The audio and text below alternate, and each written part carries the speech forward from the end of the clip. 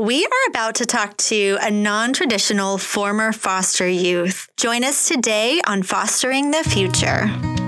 Welcome to the Fostering the Future podcast, a show about all things child welfare, dependency, adoption, and foster care. Here are your hosts, veterans in the world of child welfare, Jack and Kat.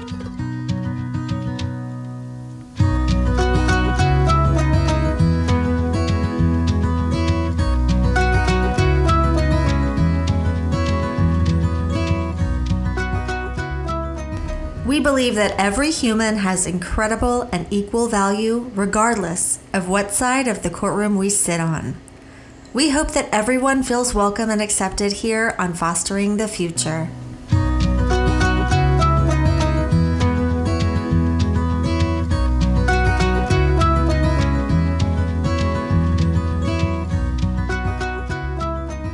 Make sure you follow us on Facebook or Instagram as Fostering the Future Podcast, or check us out on our website at fosteringthefuturepodcast.org. This is Jack, and I'm here with Kat, and I'm also here with some special guests today. We have Nicole and Brenna in the studio. Welcome, guys. Hello. Thank you so much for being here, Brenna. We have a very important question to ask you. What is your favorite drink at Starbucks?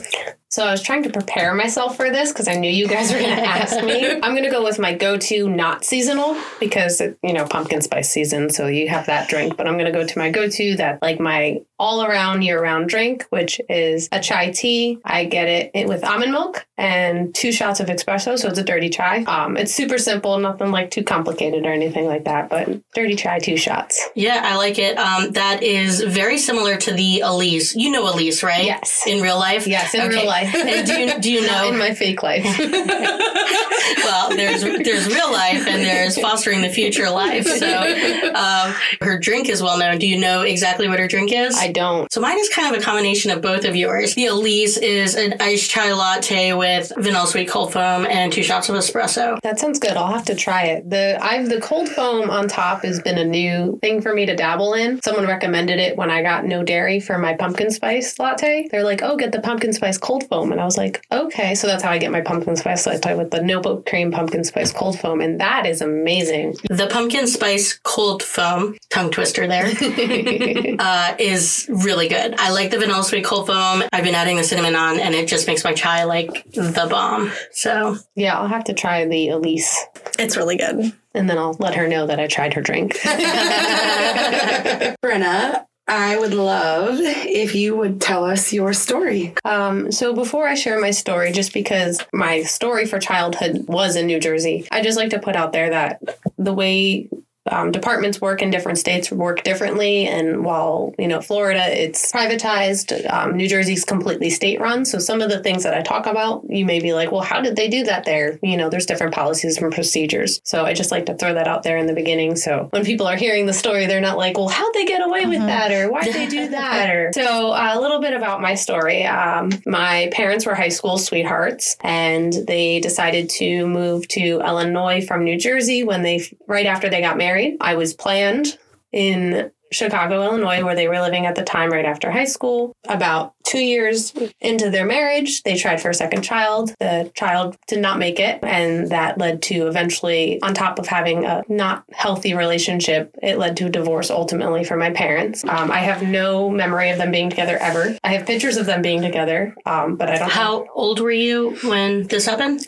2. You were 2. Yes. Was it a miscarriage or was the baby born? It was a stillbirth. Yeah. My mom had to carry pretty much almost a full term. There's a whole other story for another day that there was concerned that my mom had a meningitis strand and then she gave it to me as an infant and then she was pregnant and the child got it. And there's a whole another story about that whole medical mystery of how I have a rare chronic disease. And we can talk about that another day.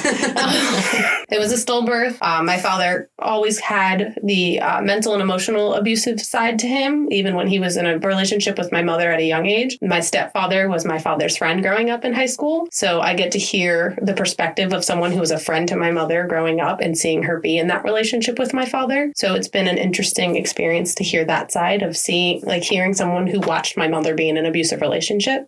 They got divorced around when I was 2. They both moved back to New Jersey at the time. My mom moved in with my grandparents, dad moved in with his parents. And from there, it was a 50-50 custody for quite some time. Eventually, when I was around 4, my father decided to get remarried, and I eventually had 2 siblings. My brother, the middle child, D, and then my sister, who's the baby, BG. So my brother's 5 years younger than me. My sister's 7 years younger than me. I would call myself a targeted child in this situation, especially because they did remain in home when I wasn't, and I was removed, and ultimately my father signed his rights off of me. During the time of the 50-50 custody and growing up, my mom had me with guidance counselors at a very young age, as well as therapists, just to process the divorce. And she was very open-minded for, 20 years ago. My mom was adopted.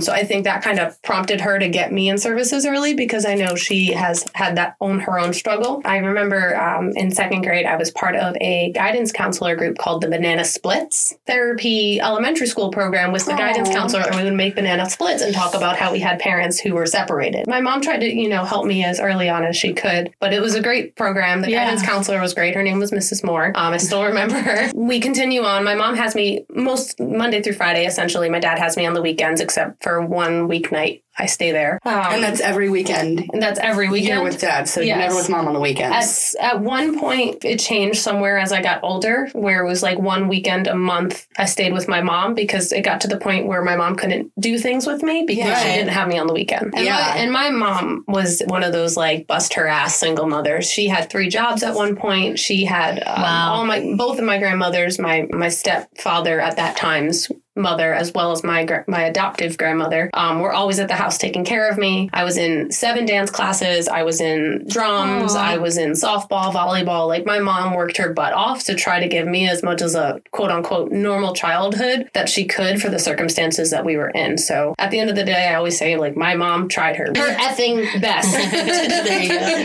to take care of me and give me, hobbies and friends and things of that nature. The friends thing didn't come very easily to me, but that was because I was in so many hobbies all the time and with the trauma that came with my story. But so as I got older, went through elementary school, when I was about 7 years old, that's when the first, I would say, legally documented incident happened, in terms of a case was open because my father had a domestic dispute with my stepmother. I was not with them during the week when DCF worker came to the house for my father to do the report and all of that stuff. You weren't there when the DCF worker came, but were you there when the violence happened? So we were in a hotel room, we as in me and my siblings, and they were at a bar. So it happened outside of the home. And then it came, we were out, and we would go to Atlantic City all the time as a family, and we would get a hotel room, and we thought it was really cool when we were kids. But you were 7. Yes. I believe my aunt was there somewhere. Okay. From what I understand, the domestic dispute happened outside of the hotel room somewhere, and then we got sent to our aunts to be watched while things unfolded. And in that time of us getting sent to taken care of by my aunts, they called my mom to come pick me up because,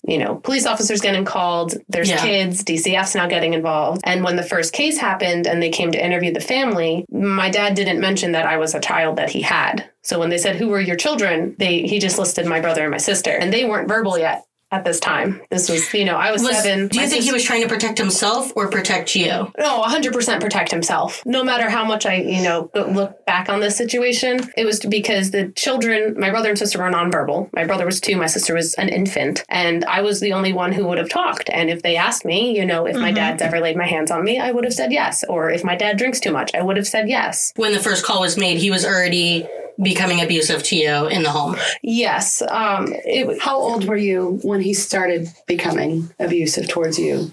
I can't remember a time in my life where he wasn't abusive to me. I can only recall him screaming and yelling at my face and dragging me down the hallways. He was very, very mentally and emotionally abusive. Pretty much everyone in his life. In terms of physical abuse, from what I know, it was only me and my stepmother. Yes, we asked my mom if she would testify in court against my stepmom, saying that he never laid a hand on my biological mom because he never did, but he was mentally and emotionally abusive. That's a form of abuse right there. Yes. Asking a victim. For her to say, I never did this, nothing ever happened. Yeah. So now can you go and tell everyone else nothing ever happened? I mean, I have a degree in psychology, and the more I learn about narcissistic symptoms and that type of nature, he checks every single box in that category. I'm not giving an excuse, but to just kind of show the generations here, he was also raised with a father who, from what I've understand from my grandmother and my uncles telling me stories, was 10 times worse than what he did. I think he literally was trying the best he could with the situation he had. He just didn't know any better, nor was willing to get the resources to be better. And I think it can be really hard to accept that, like, someone did the best they could, but you're also hurt. But those two things can be true at the same time. Yeah, and it took me a very long time to get there. There's multiple sides to this story, whether it's my father's side, my stepmother's side, my sibling's side, my grandmother's side, and none of them are wrong. Everyone has their own truth. Right. And I think that's really Definitely. important to recognize, especially when you think about bio parents. Like, they have their truth of what happened, and they tried their hardest, even if it's not in your mind of what trying your hardest is. Yeah, like, it could be they literally gave their 100% From their perspective. from their perspective. And when we look at a case or the kids in our home and don't consider their perspective, it's easy to be like, how could they have done this? Yeah. If you were to know like what they're struggling with every day, whether that's their emotional health, their drug addiction, they might feel like, hey, I didn't OD this week. I'm doing pretty dang good. Or I mean, for people who have, were abused and now are the abusers, like, hey, I didn't hit them this week. I only screamed at them. Like, that may be a level of being better this week to them. Right. Yeah. Which sounds horrible when you're like, how could you ever lay your hands on someone? But for someone where that's all they know, like, it's literally telling someone the sky's purple when it's blue. Like, you can't convince them. I've heard from multiple kids, I don't want to be like my dad, right? Because they're in care, they've gotten services, and they're getting counseling. It is very clear to them that they don't want to be that. When there's a tantrum or something happens and there's anger. And there's shame and it triggers them. Yes. But it's like everybody gets frustrated. And Right. Where they're just like, this is exactly what was done to me. I don't want to be this. How do I fix this? What do I do? The first legal case that opened was a domestic dispute. He got anger management given to him. My stepmother actually went out of the home. I'm not sure if that was court ordered or not, but for a while I know that my siblings were only coming over under supervised visits for quite some time. It was about a 6-month span where my stepmother was no longer living with my father. Were you going there when she wasn't living there? Yep. So you were by yourself Because with they had him. no idea he had another child. Right. So he was just having normal visits. So I was still going on the weekends. Were his behaviors towards you amplified or about the same? So he actually went reversed, where those are some of the actually better memories I have of him. And I think it was because at that point I was the only person in his life, to be honest with you. Like, we went to Six Flags, we did fun things. He took me to softball games, because at that point he didn't have his wife, he didn't have his 2 other kids. It was just me. Yeah. And then he was by himself during the week. Visits escalated for my siblings, and it went from supervised to weekend visits. So then all 3 of us were going there on the weekends. And same thing, I think it was like he was trying to make up for screwing up, because that's how abusers are. So they like to say sorry. So we were going on trips and doing these fun things and going to farms. And those are some of the best pictures I have of me with my siblings, with my father. And it's that one part of his life where he didn't have anyone else besides his kids, because everyone else left him alone. And he was being supervised. And he was being supervised and watched and had anger management had to take couldn't classes drink And only had them on the stuff. weekends when he probably had less anxiety, right? So this man has never not been with a woman. He was with my mother. Then he was with the woman he's actually currently married to for about 3 years of my toddlerhood. And then he married my stepmother for 20 years. And then when they got divorced, he went back to the woman he dated between my stepmother and my mother. So now they're married. That woman's very nice, and she raised my sister since my dad and my stepmother have been divorced. She's very nice. So he's always had a woman to be there to support him. So I think him having to be on his own in that instance threw him quite a curveball. About 6 months after that, my stepmother moves back in, and it's like all back to normal, like nothing ever happened. There was no domestic dispute. He never had to take anger management. He never had any drinking issues. And we're back to the Bacardi and water bottles, because that was his go-to. Do you remember it being that immediate? I know you were young. Like, as soon as it appeared that DCF kind of had stepped out, classes were finished, everybody moved back in, it was immediately back to that. So in the time of my childhood, like, I couldn't tell you as a child, like, oh, DCF stopped and now things are bad again. But looking back, like, yes, it was just like that. Like, oh, no one's watching. Back to the way I was. So it wasn't like he was trying for a period of time and then over the years went back to his habits. It was the minute he wasn't being watched. And it happens a lot through his story of me watching from the outside in my adulthood is, he'll get in a fight with my stepmother when they were still married and he'd get sober for a year. Or he'd get in a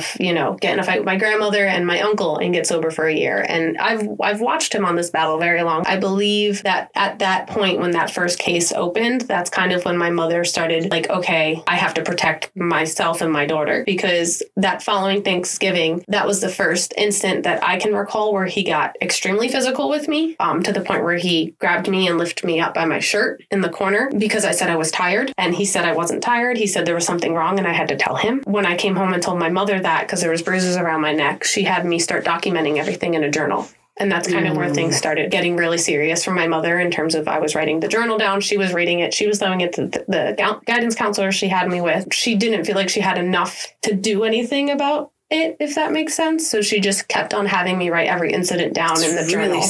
Really smart that she had you doing that while she was telling her daughter to do these things and sending her off into a home where she knew these horrible things were going to happen because she literally had no choice. Yeah, like handling the situation so proactively when it's your child. But so we started with the journaling and Thanksgiving and recording the accidents. That Christmas or the Christmas after, where he stole my cell phone that I had to buy me a new one for Christmas. He was going to get me a razor. So what had happened was I was over there over the weekend. I ran outside. He took the phone when I wasn't looking. I went back to my mom's the next day, and then I thought my phone was missing. And I started going into all out panic because I thought my dad was going to beat me to death because I lost my phone that he was paying for, because that's how I was programmed at that point. It was a man where if I got an A and not an A+, I was mentally deteriorated because I was a piece of shit. I thought that it was going to be the end of time if I went back and told him I lost my phone. It got to the point where my mother and I, which you talked about the proactiveness, we made a game plan of how I would run away and where I would go to if he tried to lay his hands on me,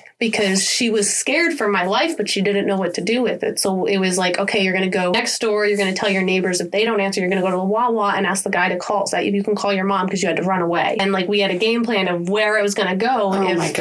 If I show up and tell him my phone's gone and he starts beating me. And then it just so happens that he stole my phone to give me a razor, and it was all a joke. It was psychological torment for me as a child in that household. And he 1000% knew that. He 1000% knew that. There's no way he didn't know that that's what it was going to do to you. And a cruel trick. And how old were you then? 7, 8, 9, around that area. I can't imagine telling my 7, 8, 9-year-old to rent How to I know. I can't. I have kids that age. I can't imagine telling them that. I have an 8-year-old, yeah. You know, 7, 8, 9 goes by documenting anytime he's getting physically, emotionally, mentally bad. When I was about 10 years old, I was about to turn 11. It was the month of my birthday month. I was playing chess with my brother. I remember my grandmother telling me that I need to teach him as an older sister that it's okay to lose. So I beat him. And he started crying. Then it escalated to a complete physical abuse, emotional abuse, mentally abuse situation with just me. My brother and sister got put in a room and they closed the door. So like that was like a planned thing that had happened. So your father like specifically put them away so they weren't in there because he was being protective of them? I think so. Or didn't want the witnesses? More so that, I believe so, because at that point my brother was able to speak. I mean, I was 10, so he was 5, so he had full sentences at that point. My sister was 2 or 3, so she probably wouldn't have been able to do anything, but my brother would have been able to talk if something happened. Essentially, I got dragged into my bedroom. It was carpet, so I got rug burn all over my knees, and it was an older house where the vents were on the floor, so my knees got dragged over the vents, and it cut up my knees. Honestly, like, the physical abuse wasn't as bad as the mental and emotional abuse of being told that I should go dig my own grave and things of that nature. That made this night the most memorable in terms of trauma for me and how he treated me. Like, I would have much rather the physical abuse than be have my father tell me that I should go dig my own grave and die. My stepmother was there at the time in the room, just standing there and not protecting. And for a long time, I had a resentment towards her against that. She was protecting herself, wasn't she? But she had been physically abused by my father in the past as well. So now, being a grown woman who has been in abusive relationships, I recognize that she was protecting herself and probably her children who were in the other room. I no longer have a resentment towards her for that betrayal that I felt from my stepmother, in a sense, because I was like, out of anyone, like, she'll protect me because he has hurt both of us. Like, she's not going to let him do that to me. But she's an adult and you're a kid. Yeah, she didn't come through. But at the end of the day, I think it was So she wouldn't, you know. I mean, she was probably... She wanted to be there for their kids. Yeah. She was probably like totally activated and fight, flight, or freeze. And she just happened to freeze in front of him while he was feeding me. She'd probably been in enough situations that you can't recall now. I'm not saying it was right or anything, and not excusing it at all. But she had probably been in enough situations where he was physically abusive towards her and maybe even at some point protecting her own children. Yeah. Or thinking he was going to do something. Like maybe she was afraid she would amplify it, or maybe she thought she could calm him down if she didn't. But still, it's like the bottom line is it's non-protective. There's like some maturity in recognizing that you've grown up, but also your parents were growing up when they were raising you, and that they evolve, you know, as they get older. And they were together for about 20 years, but ultimately she left him. So ultimately, I think she grew up and realized what type of relationship she was in. The abuse happened. I got left in my room crying. And 3 hours later, this night is still very vivid in my mind, no matter how much older I get. He made me a bagel with peanut butter on it because that was like our snack, and asked me to come out of my room and hang out with him like nothing had ever happened, which made it that much more traumatic for me because I was like, you just told me to go die and now you want to share a bagel with me. I was thinking trauma bonding, you know? Yeah. I mean, it was kind of just a cycle with him all the time, but because that case was so severe in terms of the abuse, it's the most clear memory I have of the aftermath. And so we shared the bagel, and I woke up the next morning and my mom picked me up and I told her everything on the car ride home. And that was the last time I ever lived with him. I can't even imagine what your mom went through. So from there, she immediately had me write it down that night when we got home because they lived about an hour from each other. And then from there, she got an attorney. The attorney said you need to file a police report. She went to go file a police report. They told her she had to do it in the city he lived in. So we had to drive all the way back to where he was. Actually found this out as an adult, but we drove past him driving to the police department, which I'm sure was very scary for my mother. Yeah. Right? I didn't realize it happened as a child. I was probably like on my phone or something. She went to file saw it. Yeah. She went to file the police report, and then they said they were going to call it in. She waited 24 hours and didn't hear anything, which I'm assuming they were probably going to call it in and just didn't get around to it. Ultimately, my mother called in the child abuse report for my father. And from there, the case opened. DCF went, what the fuck? He has 3 kids. Because that's when they learned about you 3 years By later. the way, there was another kid there. They were like, oh my God, this man has another child, which I think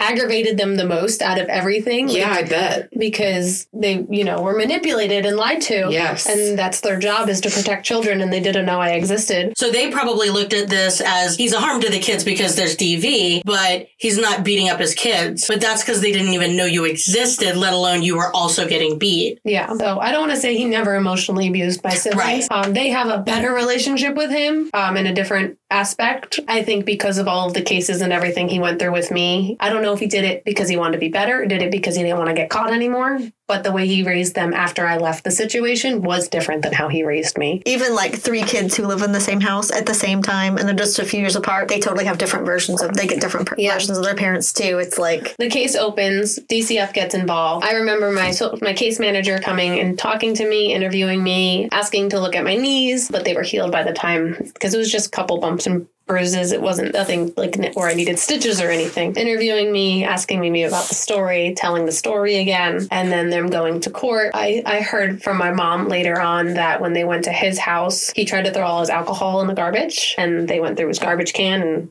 but he was like, that's not mine. I don't drink. I've been sober. Like that kind of, between all the lying about the child and because I was at the age that I was a lot more aware than I think he gave me credit for, because I was like, no, he just had a full Bacardi on the counter, and then he was drinking those Coors Light bottles where the mountains changed color when it was the right temperature. Yeah. So I was able to tell the case manager. But you were probably more tuned into what he was drinking than anybody, because I would venture to bet that based on how much he was drinking might determine what your experience was going to be with him. Yes. Whereas getting drunk and flying off the handle as much maybe on your siblings, but you were probably really tuned into, oh geez, this is how much he's drinking tonight. I better be real quiet. Yeah, he had one of those like plastic, 7-Eleven cups or whatever that was Yankee brand, because it was, we lived in New Jersey and they had gone to the World Series or something like that. It was like a World Series souvenir cup, and like that was his drinking cup. And I remember that because anytime I saw that cup, I'd be like, okay, I have to be careful because he has his drinking cup. That's his drinking cup. You were probably so hypervigilant around him, around his family, because he'd get in fist fights with his brothers, my uncles, and like So I was always worried, like, even if I'm not going to be the problem and escalate him, like, please no one else set him off. Like, that's kind of how I felt all of the time. Like, everyone, like, don't upset dad because at the end of the day, when we come home, if he's still angry, I'm going to get the brunt end of the stick and be the one who he takes his anger out on. So the case was open. I talked to the case managers. They went to court. My mom requested the first time we went to court, which is like equivalent to like the shelter or whatever, that his visitation be suspended until further notice. And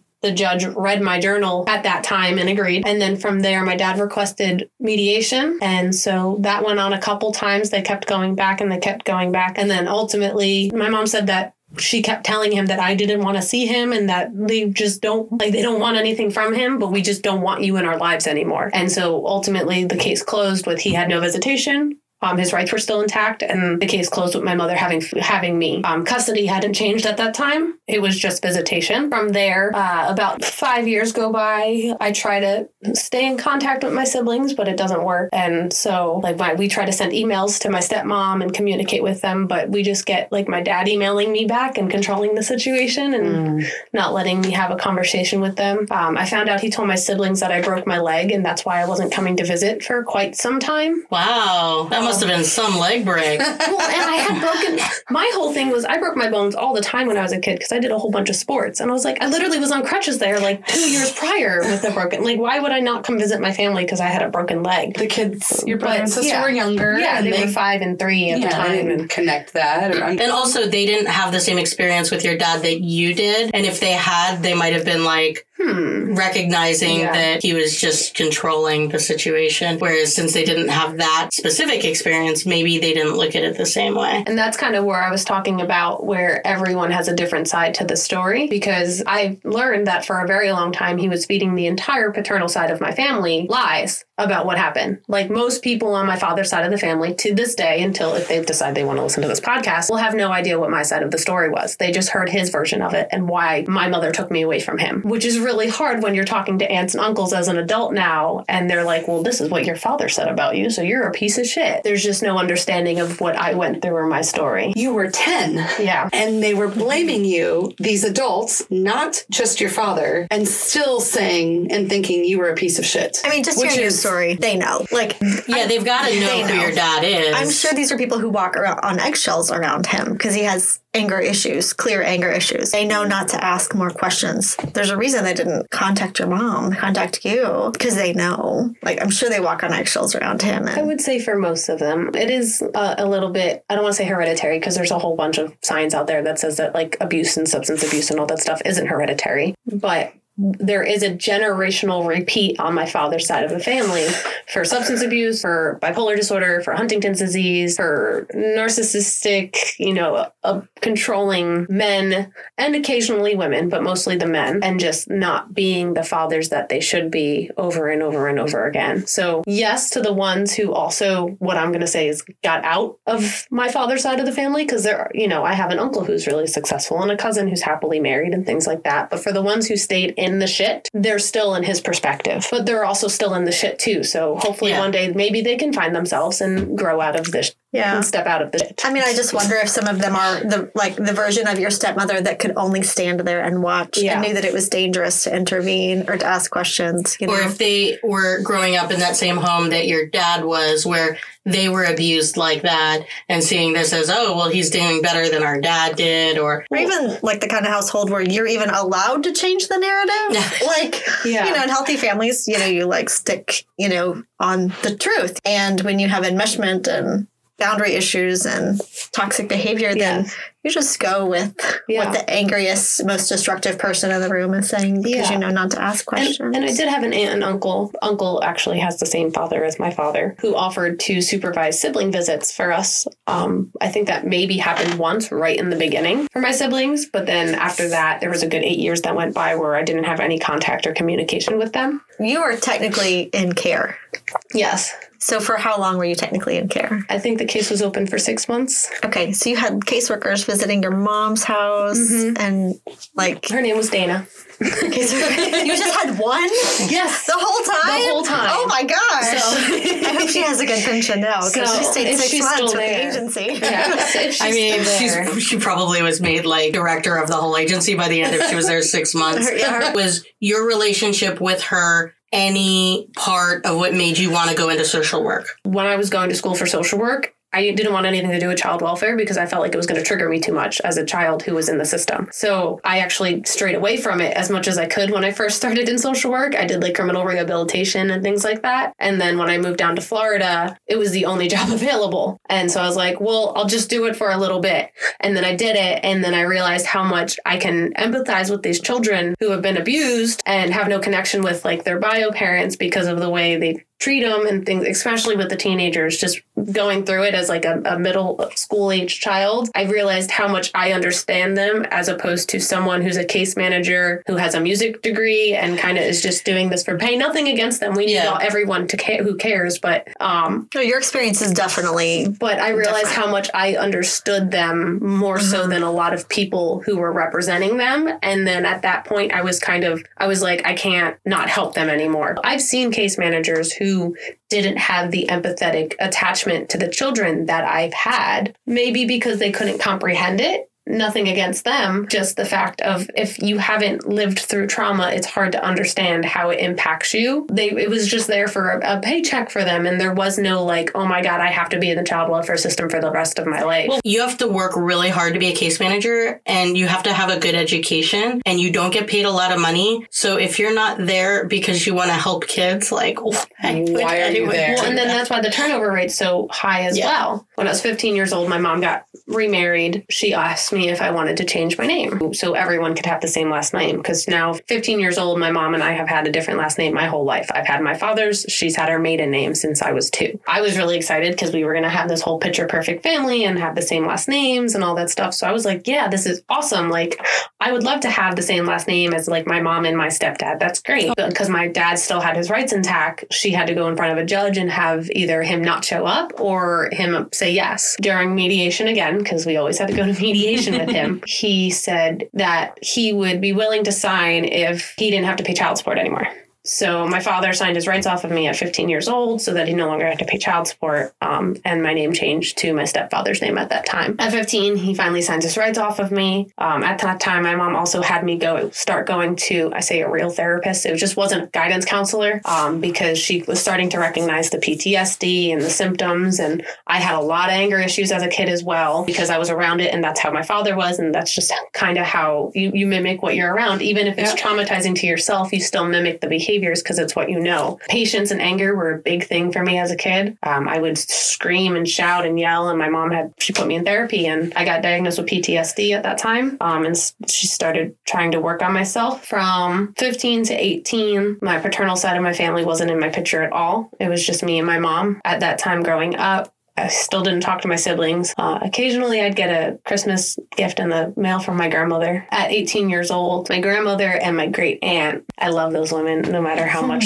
shit I go through with my father's side of the family. They set up for me to see my brother and sister for Christmas. I hadn't seen them in 8 years. I was literally having a panic attack waiting for them to come in the room. And we were at my great aunt's house, and they got dropped off, and they walked in, and it was like tears, hugging, social awkwardness for my brother and I, because that relationship had gone estranged and because of my father's influence and stories that he'd been told growing up. But for me and my sister, who she's literally my best friend, we just picked up where we left off. Like 8 years didn't go by and I was still her big sister and she loved me to death. And I still loved her to death. I'm a protective big sister. So like out of all the shit that I talk about, not seeing my siblings for 8 years in my life was really one of the hardest things ever. Yeah. And I'm okay crying, especially as a case manager and a licensing specialist and wanting about to be a foster mother. Like when people talk about how it doesn't matter, it aggravates me so much because I didn't see my siblings for 8 years and my sister was literally a baby when I left. And 8 years later, now she's my best friend. She's 18. Mm-hmm. We have Tuesday night FaceTime dinner dates. Like I go to visit. I just saw her college. She showed me around. She comes down to visit. She's coming down for winter break with her friends from college. We are each other's safe spaces and we didn't have a relationship. So like when they say like, oh, that baby's not bonded, with the older sibling, they're full of shit because that bond's always there. It doesn't go anywhere. And it doesn't matter, you know, the 7-year age gap or any of that, or her being a baby. Like when I saw her and I hugged her after 8 years of not seeing her, it was, I'm going to say, one of the happiest days of my life because I'm now married. That was also one of the happiest days of my life. But I started trying to rekindle the relationship. I tried to take them camping, things like that, spend time with them as much as I could without being in my father's home, whatever I could do to see them without being around him. Because at that point, I didn't process a lot of it still as much as I was in therapy. Now that I have good therapy, I realized how much I didn't have good therapy back then. And I actually didn't really process anything or get through anything until I was an adult. I didn't have the right therapy that would help me. Right. Because you need to find the right services that help the right child. So some, you know, equine may work for someone where CBT may work for someone. The stuff that I was in, you know, while it was nice to talk to the therapist, I don't really feel like it dug deep enough, or I may not have been ready to. There's a whole bunch of aspects of that. There's so many factors. Yeah. But at the time, I wasn't getting what I needed in terms of helping me work on my coping skills, things of that nature. I started dabbling in substance use with my cool college boyfriend. So going through college from 18 to about 21 years old, I was dealing with substance abuse issues as well as being in an abusive relationship. We were physically abused. We were living in a house. We were selling drugs out of the house. Like it was the epitome of like living the generational cycle all over again. Looking back now, I'm like, I literally was the young version of my father when it came to like the abusive relationship that I was in and all of that. It just copied and pasted itself, the amount I was drinking, my anger. And eventually it took my ex's parents making him leave the house and me crashing my car into a semi truck to realize the state that I was in. One of the reasons I struggled with it for so long, because it was about 5 years that I was going through this cycle, was because I was still a straight A student. I was still getting honor roll at college. And I like to point this out because people teach in health classes and stuff what abused children are supposed to look like. And I struggled with that my whole life because I never was what my health teacher told me in 3rd grade. Like I never came in dirty clothes. I never showed up with my hair not washed. And that's something I made a note of. And you were making good grades. And so active in sports. I was always in honor roll and I had sports and I was in dance and I was being competitive in my sports because I had the support of my mother. So when my health teacher was like, you look like this if you're abused. And I was like, well, then I guess I don't count as abused because I don't look like that. And I kind of carried that issue of self-image from childhood all the way into adulthood when I was dealing with substance abuse, because they're like, if you're a substance abuse user, you look like this. And it's, you know, someone homeless on the street begging for money with, you know, scratch marks on their face. And I was like, well, I'm a straight A college student and I own my own apartment. Granted, I own my own apartment because we're selling drugs on the side. But, you know, I'm a straight A student, so I must be fine. And I kind of give that too why it took me so long to get out of the cycle was because I was like, well, as long as I don't present as an abused kid and I don't present as someone who uses substance abuse and I don't present as anyone with issues and I just internalize it all, then I'll be fine. So you were hypervigilant in your adulthood too? Yes, everything carried over. Yeah. Which I think is really important to realize when you're working with the foster care system is like, this doesn't just stop when they turn 18. Like it's an ongoing battle for your rest of your life. I'm still in therapy. My therapist is awesome. So finally, I realize that drug addiction doesn't look like what people think it does, and abusive relationships don't realize what they think it does. I finally came to an understanding that I was actually raped by my boyfriend in college, which I didn't realize right when it happened. I didn't because he was my boyfriend. Like both of those two things can't happen. It happens in an alley by a stranger. Like there's this whole understanding of what things are. So I always said, well, I don't look like that. So that's not me. Which then, like, how do you process the trauma of it when you're convincing yourself that everything's okay? Yeah. And if you're not processing the trauma of it, then it's amplifying and turning into bigger issues. When I finally decided to start working on myself, I got court ordered because I had a DWI from crashing into the truck. I got put in a 6-month outpatient program while I was in college, keeping straight A's. No one knew at the college. From there, I started seeing a therapist that seemed to actually be helping me work on coping skills and wasn't just like, I was going in there and he was like, tell me about your day. It was like, okay, let's address your father issues. Like, I had a kiddo that was very poignant and said, I really like this therapist, but I think it's time for a change. And we're talking about a 6-year-old at this point. Oh my gosh. I know. And I was like, so I think it's so valuable to be able to say that. I finally started working on myself, found yoga at this time, which is a main tool for me that I use now in my adulthood, as well as therapy, and just kind of changing the environment. At that time, my sobriety period in therapy, I tried multiple multiple times to sit down with my father and do the whole make amends thing, because that's what you're supposed to do. Not for the other person, but for yourself. We tried a few times with a mediator, which was usually my grandmother. It never worked. It would always end in a fight or an argument. In his mind, he was just doing what he had to do to parent me. And so he doesn't see any wrong in it when we try to communicate, which honestly, when I was first processing that, hurt a lot because my father didn't see any wrong in the way he beat me. And it caused a little bit more trauma. Like, instead of making anything better, it made it worse. Yeah. I kept trying to make amends for a very long time. There was a time where I showed up with my, at that time, boyfriend and his toddler. We showed up for Thanksgiving, and then he didn't let us in. That was very, I want to say, traumatic all over again for me, because we showed up to have dinner with the whole family. We were all dressed. We were going to have, siblings were there. My cousins were there. My grandparents were there. And my grandmother was there. And had you been invited? Yes. And then didn't let you. Yes. And he did that for my college graduation as well, where my mom has told me to always keep my side of the street clean. Whether it's an abusive ex, whether it's my father, a boss you don't like, do your due diligence to be the best person you can be, no matter how bad they are or how bad they treat you. So I've invited him to my college graduation. I invited him to my wedding 2 years ago. But it's almost like when you do that, he's continuing to punish you for his actions. At the point of my college, yes, I still wasn't there yet. For my wedding,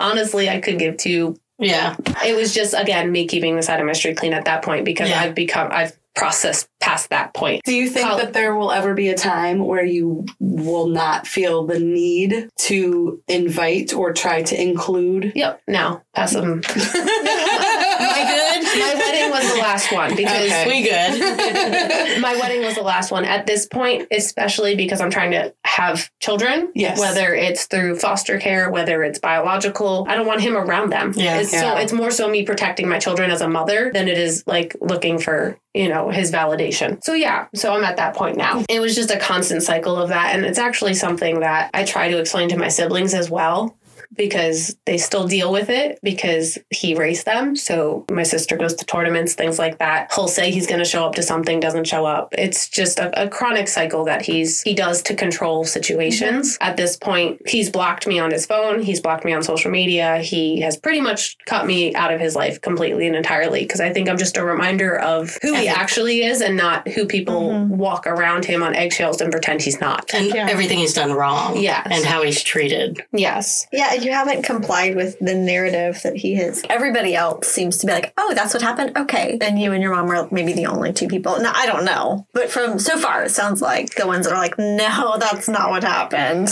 Yeah, and as I slowly become an adult, I think the rest of my family's finally understanding that slowly, just from what I hear from my sister of, well, he's not invited to Christmas anymore at Uncle so-and-so's house and things. Like, people, it took him 20 years, but people are finally realizing like the type of person he is and how he controls situations. And you can literally just choose to not have people like that in your life. I feel like the way it's awesome. It is awesome. the way my father's side of the family was raised, it was like we had these people that acted this way, but that was just how our family was. And now as we get more open-minded with these new generations and we're getting older, they're just like, wait, no, we don't have to do that. We don't have to invite him to our wedding. We don't have to invite him over for this barbecue. We don't have to do that. Moving on from there, I'm now 26 at this point. I still go to therapy. I'm still working on myself. Some things I think are harder because of what I've been through with the PTSD and the physical abuse and the emotional abuse and, all of that trauma I've been through. I got diagnosed with PTSD. The inner cynic in me was like, I'm so screwed up, they had to add another letter. I'm thinking, when you said, I said, oh, she's got the special one. Yeah. So it's actually like really uncommon to find someone who just has PTSD, not complex PTSD. Like super rare for someone to just because that's like an accident. That's like something one episode. But most people, especially like that grow up in families like this or have these situations, it's not something that happens one time and then they go back to being a perfect parent. What this therapist brought to attention to me was I was originally diagnosed with PTSD, anxiety, and depression. Like that was, and she was like, no, you have CPTSD. The anxiety and depression is a symptom of the CPTSD not being taken care of properly. And I also have I say I have OCD all the time. I don't actually have OCD, but it's me trying to control the situation. Right. So it's a symptom of the PTSD. So I went from all of these diagnoses to you just have PTSD. And if you learn good coping skills, all of the other diagnoses will then slowly lower down. The depression, since I've been doing proper therapy that works for me, it's pretty much gone at this point. I did try to commit suicide at one point in college. Since I've had this therapist and have been working with this type of therapy that I've been working with, I haven't had any type of ideation or thoughts or anything of that nature. The anxiety is what's the worst for me. I get social anxiety. I get sensory issues. My husband and I use a term, my cup is full, is how we learn to communicate it to each other, whether it's lighting, whether it's noise, whether it's the amount of people that I've been around. If he comes home or we're out in public and I'm done and I can't do it anymore, I just say my cup is full. That's kind of my cue for my anxiety is really heightened and I need to get out of this situation to a place that I feel safe, which is still happening as an adult. It's still a work in progress. Sometimes, I'm quote unquote fine and can go to parties, and sometimes, fireworks are really loud and there's a lot of talking and it's super overwhelming for me and I have to go home and cry because it's still there. It doesn't go away when you turn 21 and leave the foster care system or leave the trauma behind you in the past. It's something you still have to constantly work on. Well, and your body was like trained to constantly be anxious and worry about what he was going to do to you. For years and years and years. Yeah, the hypervigilance, I'm sure it stayed with you to some degree. It's like growing up in a war zone, right? Yeah. I interviewed a babysitter today. I was showing her around the house and I was like, fire extinguishers here, food's here, snacks here, emergency numbers here. I'm showing her everything, where every child-proof lock is in my house. She's like, you're overly prepared. And Alex, my husband, laughed. He's like, and I was like, I'm sorry, I have control issues. This is, my house, so I get to control it. Please work for me. But she actually seemed to like it. So that was kind of nice. She is currently going to nursing school and they're going through an EMT program. So I think she appreciated the safety things that I did around the house and my pool safety and stuff. She's like, oh, that's smart. So it was appreciated, which I always value especially because she's validating my control in the situation. I was like, thank you. See, I was looking at my husband see, she said it's okay. I'm prepared. But I think it's really important as a child who is completely betrayed and abused by parents. One thing that I would want to tell kids in the system or teenagers listening or adults who have aged out of the system, you are not responsible for your parent. You're not responsible for their success. You're not responsible for their happiness. And that was something I struggled with for a very long time with my father, but also my mother, because she was my safe spot. So I always wanted her to be happy. And I still have that issue today where I'm overly bonded to my mother because she was the only one there. You are not responsible for your parents. You are not responsible for their actions. You're not responsible for how they treated you, as well as you can change the cycle if there is that generational cycle, and it can be broken. It takes a lot of hard work. It's definitely not the easy route. It's not the path of least resistance, but it's the more rewarding path when it comes to it. Because when I sit in my house now, where we bought a home where I can have children and there's a playroom and they have their own rooms and there's a crib, and I literally just look and I'm just I can't believe this is I got this. I went from living in this really shitty ranch, sharing a bedroom with my three siblings, my two other siblings in one room with my dad drinking and only being alcohol in the fridge, to I have a house with food in it, and not even normal food, nice gluten-free, dairy-free stuff. But even look at the emotional health of the two households, that was a place where fear lived. Mm-hmm. And this is the safe, you and your husband have a safe word for stimulation, and you're trauma informed, and you're going to be bringing foster kids into your home soon. So are you currently licensed, or you're about to be? We're waiting for backgrounds, and then we're licensed, and everything else is done. So you've been a case manager, yes, and a licensing specialist, yes.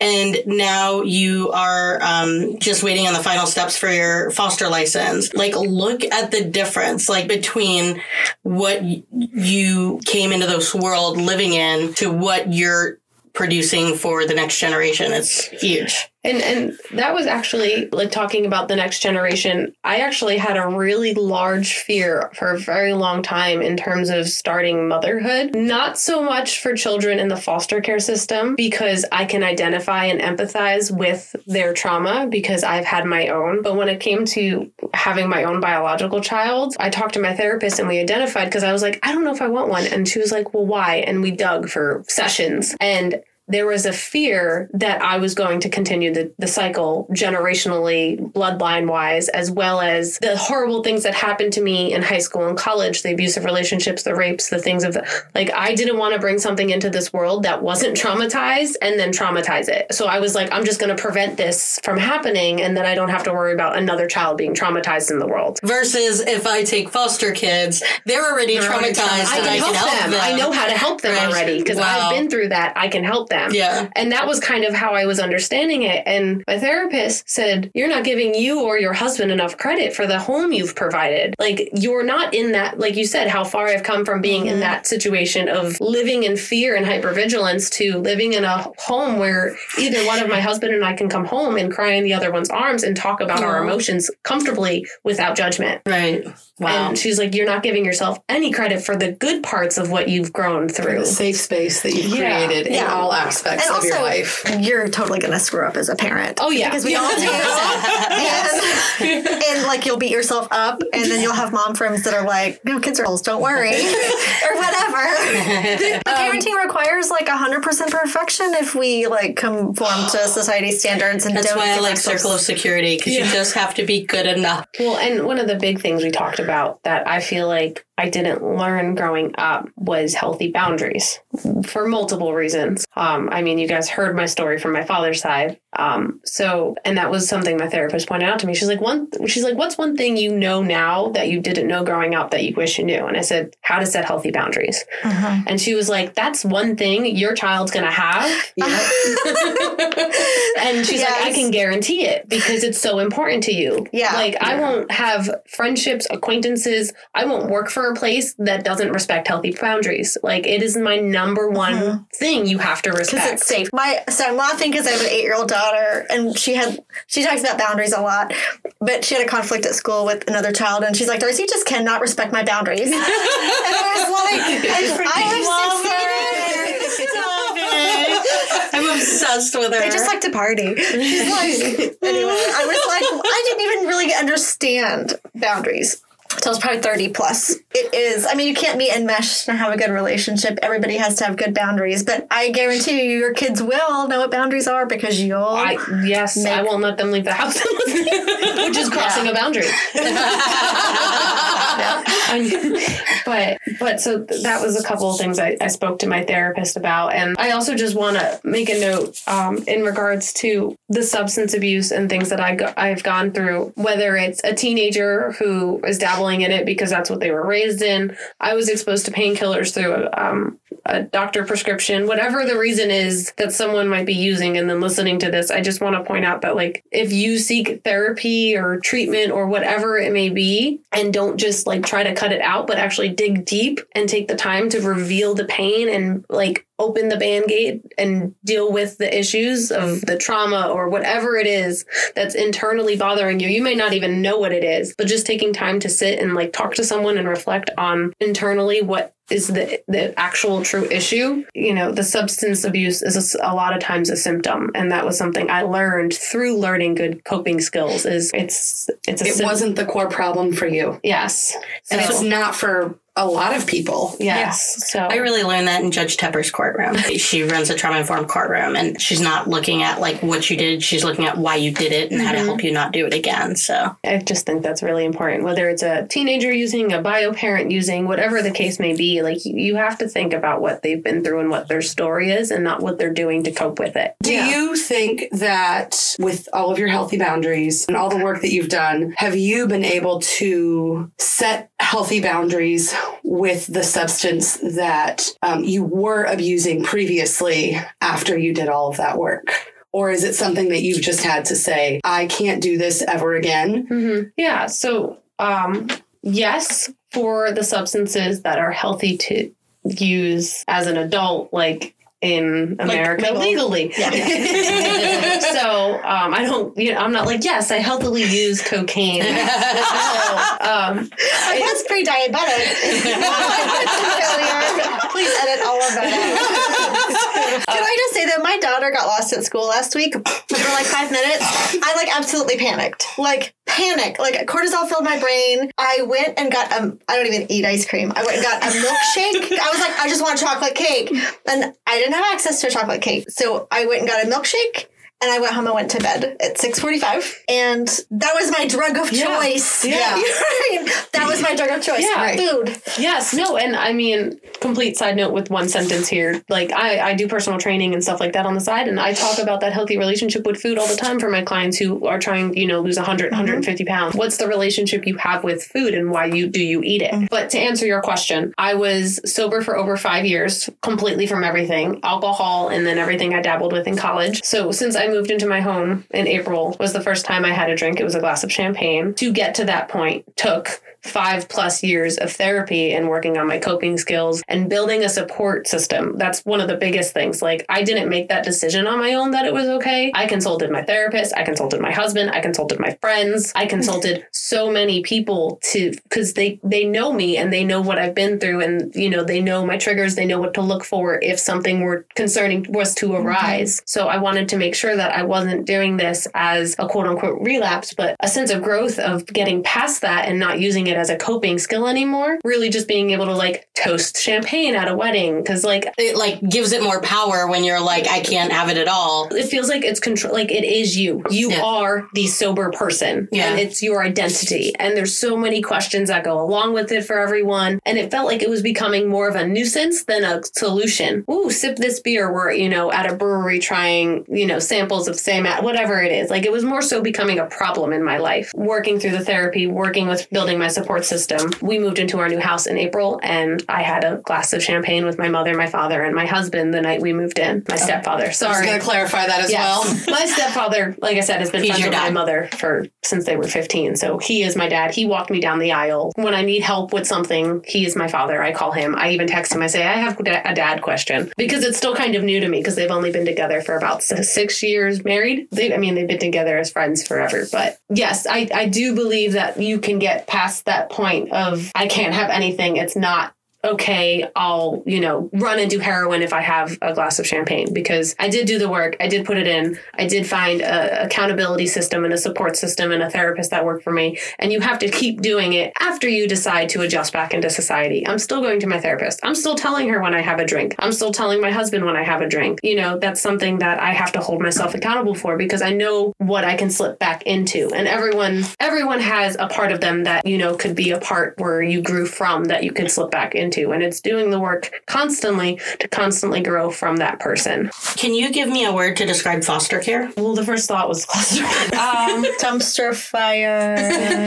I was going to say growing in terms of needing development. So it's in growth. Yes, it needs growth. It needs growth. Oh, requiring of growth. It's requiring of growth. Stunted. Growth let's go with this. Growth in many ways. Growth in the terms that it needs growth. Growth in the terms that it is growth because things are coming up now that's going to make it grow. Growth in the terms of in the foster care system with the right foster parents, children grow. Lots of growth. Lots of growth. The word growth is perfect. The word growth is what we're going to go with. Needs growth, gives growth, has growth, probably has some growths growing on the back of it.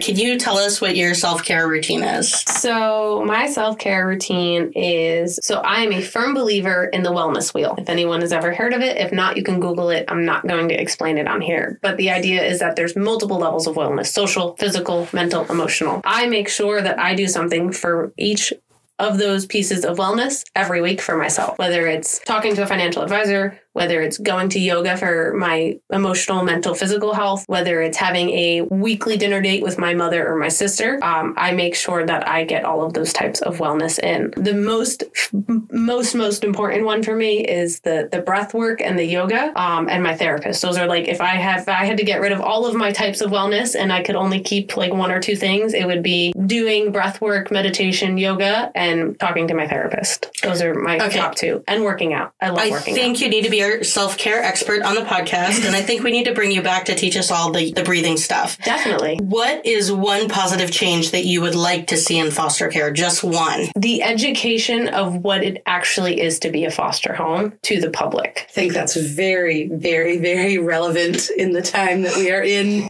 this moment, in this space. In this week.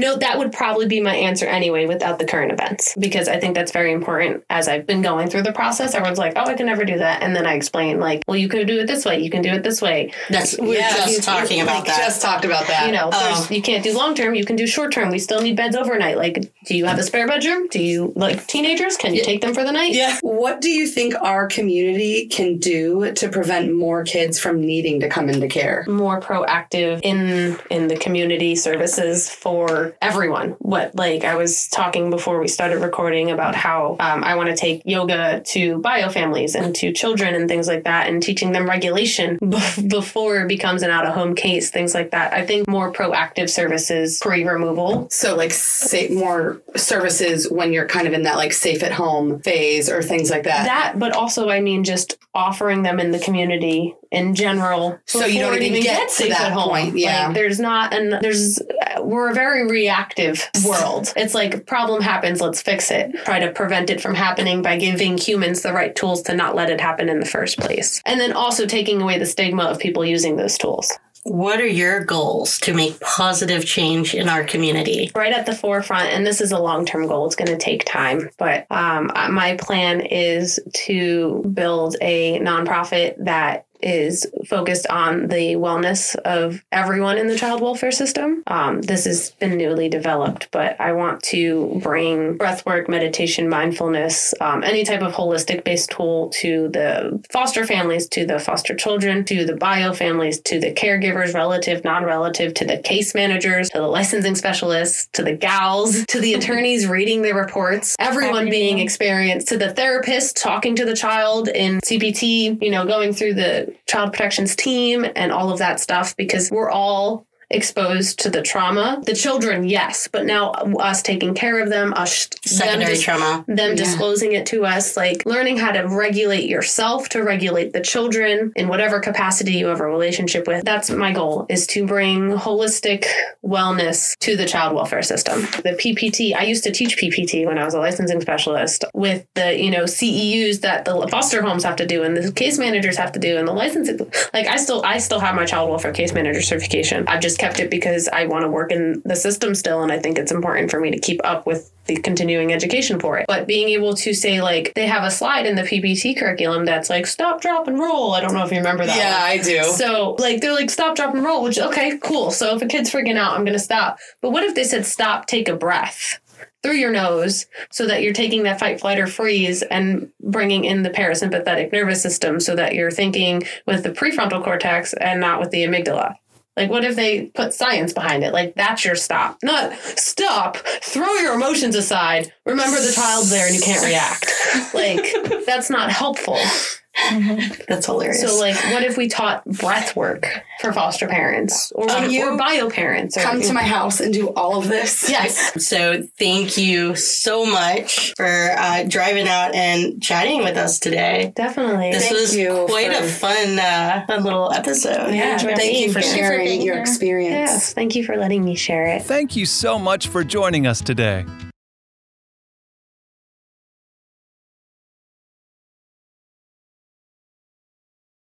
Make sure you subscribe and follow us on social. We hope that you join us again next time and keep on fostering the future.